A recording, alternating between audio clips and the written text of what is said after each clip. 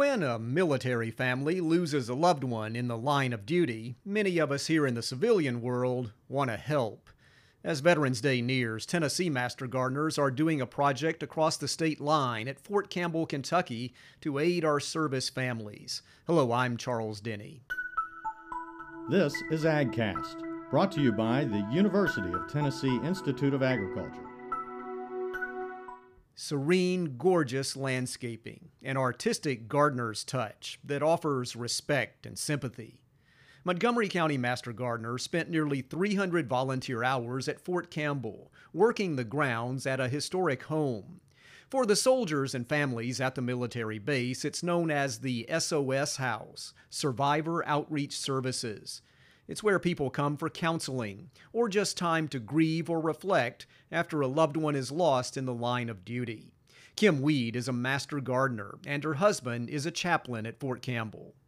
It was a part of making it a place that when they got out of their cars as they're walking up to the Survivor Outreach Services, that they felt the care that goes on inside the house reflected on the outside. So that was the part of just the whole repurposing of the landscape here. This community here in Clarksville and Hopkinsville, they have the backs of their military service members, and they just wanted to pour into a project that's so vital.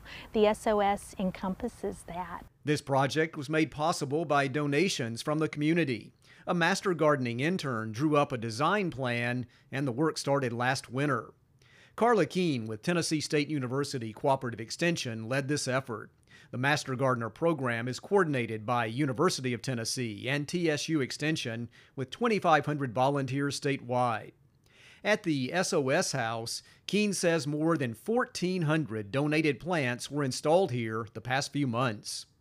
We wanted a diverse variety of plants. With any landscape, you don't want to just stick to one thing, and we didn't want to do, like little boxwood shrubs or something like that. We wanted something that was going to stand out and be pretty at different times of the year.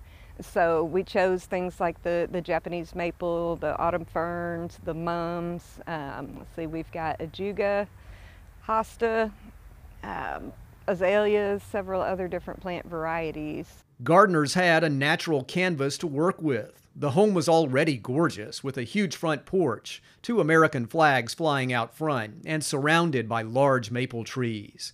Now the master gardeners work to maintain the landscape. Then there's been a lot of upkeep. Yeah. This has been a hot summer. Yeah. So it takes about 3 hours to water all these plants. Wow. And since most of the plants went into the ground late May, first part of June, which, at that time of the year, the weather gets kind of iffy. And so, but we had the people out here watering and caring for the plants. So.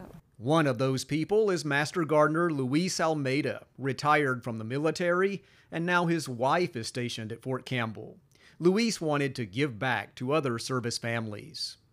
I hope when families come here, they get a sense of tranquility and comfort. A lot of people come and they leave rocks, with family members' names throughout the garden, and it'd be helpful for them to see a garden that's well maintained when they're leaving those memorials before they go inside and get the care that they came for. Additional work on this project includes raised garden beds and a memorial walking trail with park benches. Landscaping is no substitute for a lost life, but this is caring grown from the ground up. Red, white, blue, and green. Plants and patriotism. For families of the fallen, it's our way of saying we are with you. Thanks for listening. I'm Charles Denny. For more real-life solutions provided by the UT Institute of Agriculture, go to our website at ag.tennessee.edu.